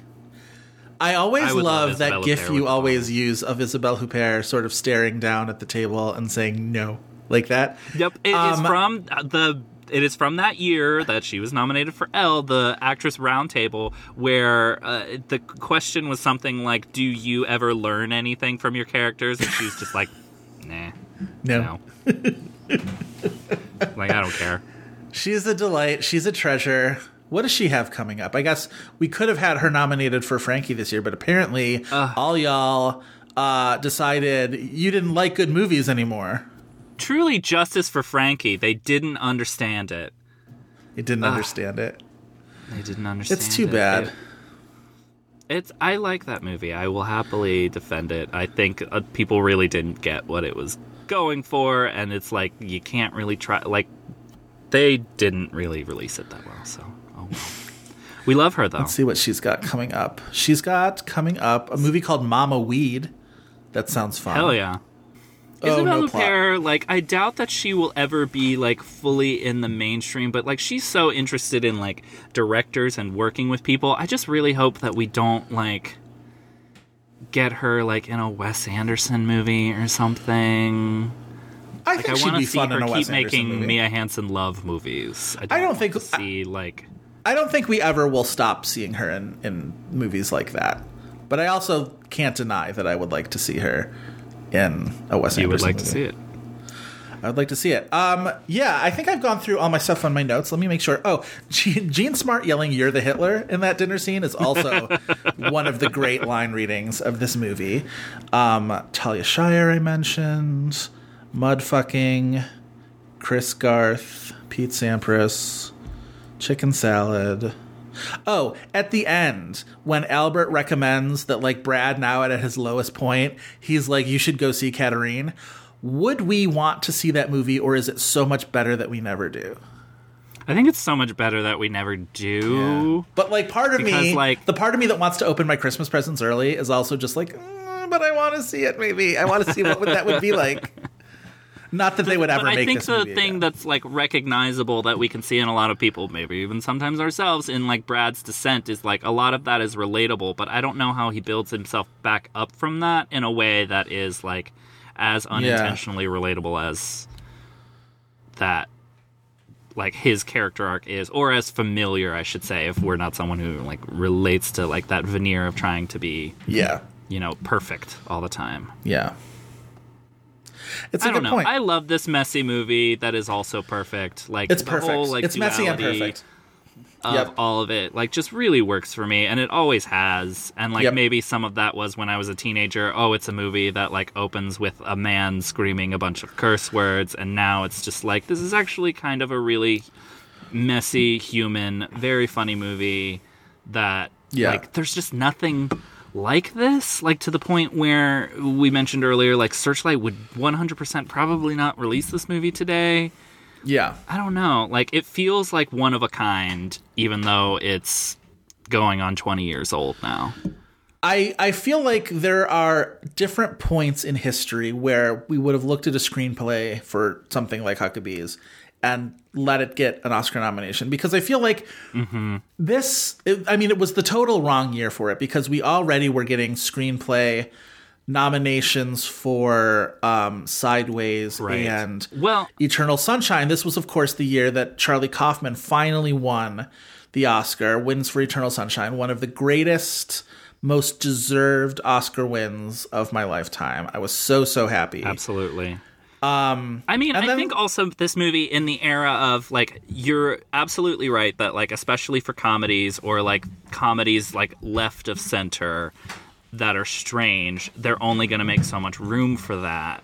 Yeah, you get, like, one a year. But, like, I also think maybe this, part of the reason people rolled their eyes on it is, like, this is in a post-Charlie Kaufman movie landscape, right, where people might think that it is derivative of that, or, like, playing into, like, its own, like, the Charlie Kaufman vibe a little bit in a way that writes this movie off, that I think it was perceived in that way, or it was certainly promoted kind of in that way, that I don't know if we would even think about that now. The only thing in this movie that made me think of Charlie Kaufman was at the beginning when he finally makes it to the office of the existential detectives, and he tells that guy at the desk, like, your office is really hard to find, because he's, like, winding his way through this, like, labyrinth of hallways trying to get to that. And that reminded me a little bit of the offices on the whatever 11 and a half floor, or wherever the hell it is, the half floor in Being John Malkovich. But, like, that's basically, and that's more of a Spike Jonze thing. Like, obviously that was in the script, but, like, I don't know. That was the one thing. I think Charlie Kaufman stuff is so much more self-referential. I never really thought of who the person writing this screenplay is when I was watching Huckabees. And, like, in a Charlie Kaufman movie, it's very difficult to not think of Charlie Kaufman, because either he, like, makes himself explicitly present, or a lot of it feels, you know, autobiographical in a way of, you know, who's this person? Why would you write about this kind of thing? But I don't know. Anyway. I don't know. I think that, like, I don't know. I guess to put a pin on, like, what's great about this movie, like, you see a lot of, like, ensemble, like, not just comedies, but things that are a little bit irreverent or strange, especially in the wake of, like, what Altman was doing in the 90s. Where it's like, let's shove all of these characters in there and, like, center them around whatever this movie is doing, right? But, like, I think this is one of the better of, like, that, like, ensemble fascination going on in the 2000s and 90s, in that, like, it moves so gracefully from one character to another when it is like when they are getting the focus, that it feels like everybody's like balanced, and not in the way that it's like, well, now we have to have a scene with Dawn, and now we have to bring the investigators back into it, and now we have to check in with Isabelle Huppert. It never feels obligatory. And I don't know. I mean, like, I guess I just kind of appreciate that, especially in, like, how that integrates the whole interconnectedness themes of the movie. I don't know. Like, I think this is a movie that does movie things better than it gets respect I think that's true. I agree. Love it. Great movie. Exceptional movie. We will watch it again sometime soon, because I might watch it again today. Like it's that good. I really love it. Yeah. Should we move on to the IMDb game? Yes, please. All right, explain to the lovely listeners at home what the IMDb game is. Oh, our lovely listeners, we love you. How about every week we end our episodes with the IMDb game, where we challenge each other with an actor or actress to try and guess the top 4 titles that IMDb says they are most known for. If any of those titles are television or a voiceover performance, we mention that up front. It's only fair. After 2 wrong guesses, we'll get the remaining titles' release years as a clue. And if that is not enough, it just becomes a free-for-all of hints. Because who doesn't like both hints or free-for-alls? So free-for-alls, freeze for all. How do we pluralize that? Think about that while freeze for all. Chris and I quiz each other. Freezes for alls is. That was the ice cream truck that drove around our neighborhood. Freezes for alls is. Okay.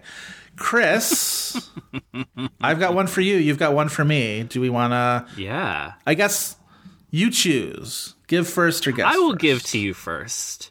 Because I have something that's maybe just a tiny bit evil. There is one David O. Russell film we didn't talk about, and, you know, why would you? It is the movie that was delayed for several years because he didn't finish filming it, formerly known as Nailed. It is now known as Accidental Love, and it is credited to Stephen Green, I am seeing. It is a David O. Russell film that he does not claim, starring Jake Gyllenhaal and your IMDb game challenge, Jessica Biel. Chris, we did it again. Did we both check? We chose Jessica the same.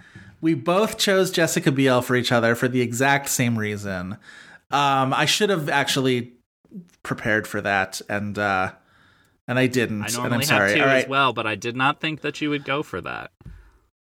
Let me look up my second one really quickly. Hold on. I thought I was so clever. Well, why don't you, since neither one of us can do it because we both know him, why don't you, or no, let's hold it in our pocket in case we want to give it to a guest. Maybe we might have a guest next week that we could just throw that one at them. I was going to say, just like apropos of nothing, here is, Get ready, mystical guest for Jessica Biel. I do have one for you. All right, you have one and I've picked one up too, so yes. In the spirit of Justice for Frankie, I am here to give you one of the co-stars of that film opposite Isabelle Huppert, who actually gives a really good performance and might be on my ballot this year, playing the wife of Isabelle Huppert, or the husband of Isabelle Huppert's Frankie, Brendan Gleeson. Oh. What if I had also I love Brendan Gleeson, one of my favorite actors. Okay, Brendan Gleeson. The thing about Brendan Gleeson is he's in so many things. Big movies that he's in small roles in, and then small movies that he's in big roles in. So it's tough. All right. In Bruges. In Bruges, correct. All right. 28 Days Later? No. He should be. He's so good in that. That is, I've written about that movie. The part in that wonderful movie scene. That where he horrible, gets wonderful scene. the blood droplet in his eye is so good and harrowing and heartbreaking and well acted, and it's I could talk about it forever. Okay, so not that. What was that movie he was nominated for at the Globes? Is it called The General? Or am I thinking of a different movie? No, but I think you do have the right movie, but the wrong title. I will let you get the title. The wrong All right. It's The Something, It's right? Globe nominee for comedy, I believe. Yes. With It's the right The Something. letter. Not The general. Guard. The Guard. The Guard, correct. Okay. So you have two more movies, and you've gotten one wrong guess. Cold Mountain? Cold Mountain, correct. Nice. Okay. The last movie, all which right. I love this movie. I don't know if you'll get it. But I'm not giving you. Is it one of those Guy Ritchie plausible deniability where anybody could be in this movie and we'd know it? Okay. Is it British? Yes. Yeah. Okay. Brendan Gleeson. British. I don't know. I don't know if I'm gonna. I might just want to. Let me just give me the year's hint, and I'll burn a guess. All right, we'll take your Guy Ritchie guess as a guess. Yes. It is 2014. It is also a Searchlight title that could have been a This Had Oscar Buzz title. Is he in Mr. Turner? I love this movie. No, that's not Searchlight. Oh, okay, you're right. Well, that's this was a summer release, so it really didn't make any dent. But from the Sundance reviews, there was a time where we thought it could be a Brendan Gleeson nomination, but the movie was just too small. It's the same director as his Guard director, who is I think it's the brother of Martin McDonagh, who directed him in Bruges. Oh, that's interesting. The brother. This movie has fully disappeared, and I don't think that it exists in the consciousness in any way. But he's incredible in it. I don't know. Oh wait, I don't know the title of this movie. If you can get the plot or his profession, I will give it to you. Okay. All right. Now I'm trying to remember the plot of this movie. I mostly remember that it was a thing that existed, but it's oh. It's a one-word title. Yes. He's a priest. Yes, he is a priest. I told you I would give it to you if you got that. So the movie is called Calvary. Calvary. He's incredible in it. It is about a priest who, in confession, a parishioner says he's going to kill him in, I believe, a week or something. Yes. And it's just kind of going through his life until that event. Why haven't I seen this movie? Yeah. It's a really good movie, and he is incredible in it. He's one of my favorite actors, and it's probably my favorite performance of his. Yeah, I should put that on. So check it out if you happen upon this movie that no longer exists. Right. Okay, so that's all of them. That was decently difficult. Yeah. But satisfying. What do you have for me? All right, so we mentioned earlier that David O. Russell directed Three Kings. That was the movie upon which set that George Clooney got into a fist fight with him, which part of me is ooh, fist fight. And then part of me is just do we think George Clooney or David O. Russell are good at fist fighting? What would that have looked like to the layman's eye? They're not bruising brawlers or anything. It's just, a couple of indoor kids. Okay.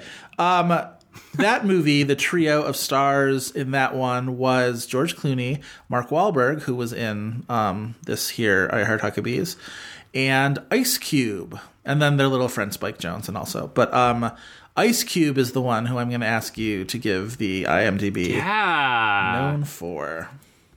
Well, Friday. Friday is one of them, first and foremost, yes. All right. Boys in the Hood. Boys in the Hood, yes. Barbershop. No, wild that it's not Barbershop. Wild. It was such a success. Yep. Huh. I feel for a hot minute, Anaconda showed up on Jennifer Lopez's, so I'm debating if I need to guess Anaconda or not. Or... he's done so much. He did, why do I remember this? But he did, when Vin Diesel left XXX, he took over XXX. Right. That's insane. I'm assuming that it's not on there then. He's done a bunch of movies for kids, Are We There Yet? I'm going to guess that, Are We There Yet? Are We There Yet's a great guess because it made a ton of money, but it is not Are We There Yet. Nor is it the sequel. Wait, what was the sequel called? Hold on. Are We Done Yet? All right. Well, you can't name terrible title. You can't name a sequel to a movie. Are We Done Yet? You are asking for terrible reviews. Oy. Okay, so you get the years. All right. So now, what are right? my other two? 2 strikes. Yeah. All right. Your remaining years are 2000 and 2014.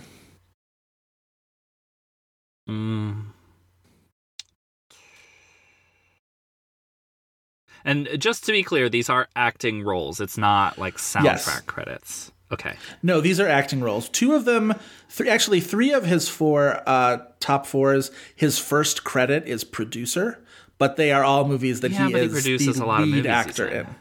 Yeah. So he's producer on both of these movies. Is 2000 next the lead Friday? Actor. It is next Friday. Awesome. I only know that from the soundtrack. Because nice. I had that. That's how I only know that The Crow City of Angels exists, is because I owned that soundtrack, and the only reason I owned that soundtrack is because Hole had a cover of Gold Dust Woman on that soundtrack, and so I bought it just for that. The age of CDs, when you had to buy the whole thing.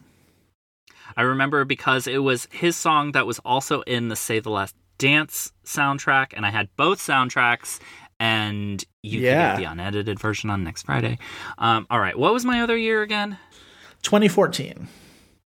All right, so 2014, this is when he's playing more like stuffier dads and cops.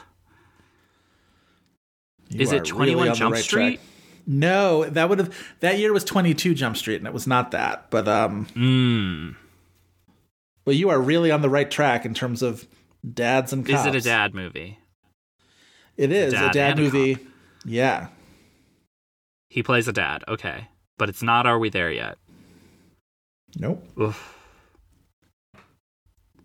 Is it... Oh, wait, sorry. It's not a dad. I mean, he might be a dad in this movie, but his role in this movie, he's a cop and a brother.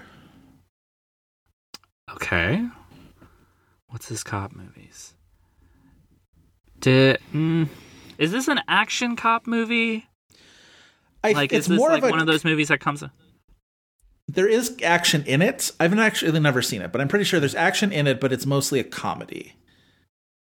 Is it the one he did with Kevin Hart? Yes, it is. Yes, because that... I was going to say it made a ton of money, but not necessarily for Ice Cube. It is called Ride Along, yes. Yeah. All right. Indeed. Good job with Ice Cube. Game. I could have put him on there for 21 Jump Street. 90s. He's so good. That's true, but still. A really good actor. He's in a lot of movies. Any last words on I Heart Huckabees before we move on? I know we could definitely do like a whole other episode to keep talking about this movie and how much we love it. I mean, it would feel wrong for the last word on I Heart Huckabees to not be Fuckabees, because like truly... That's the thing I think that has endured most in the culture is if I throw out a Fuckabees gif, like people will get it. People will know what I'm talking about. Yeah. Well, and also I just feel like that sense of, being so frustrated and beaten down by some corporate entity, like Fuckabees feels like it could be an anthem at some point. Just like you could say Fuckabees to Amazon or to, whatever, Google. The wide usability, the versatility, the international implications. Of Fuckabees. Yeah, for sure. Of Fuckabees. All right. Well, I guess that's our episode. If you want more This Had Oscar Buzz, you can check out the Tumblr at thishadoscarbuzz.tumblr.com. Please also follow us on Twitter at had_Oscar_Buzz, and also be sending in your mailbag questions to us at Twitter at had_Oscar_Buzz or hadoscarbuzz@gmail.com. Joe, please tell our listeners where they can find more of you. Sure. You can find me on Twitter at Joe Reed. Reed is spelled R-E-I-D. You can find me on Letterboxd, also at, or not at, I guess, Letterboxd as Joe Reed, one word there. Reed spelled the exact same way. All right. I am also on Twitter doing my own vernacular mudfucking at Chris V. File. That's F-E-I-L. Also on Letterboxd under the same name. And you can also find me writing regularly for The Film Experience. We would like to thank Kyle Cummings for his fantastic artwork and Dave Gonzalez and Gavin Mevius for their technical guidance. Please, please, please remember to rate and review us on Apple Podcasts, Google Play, Stitcher, and wherever else you get your podcasts. A 5-star review in particular really helps us out with Apple Podcast visibility, so send us something nice and tell us that you love us with the bonnet. That's all for this week, but please, we hope you'll be back next week for more Buzz Fuckabees. Glass between us. Not wasted unconditional love on somebody who doesn't believe in the stars. Oh well.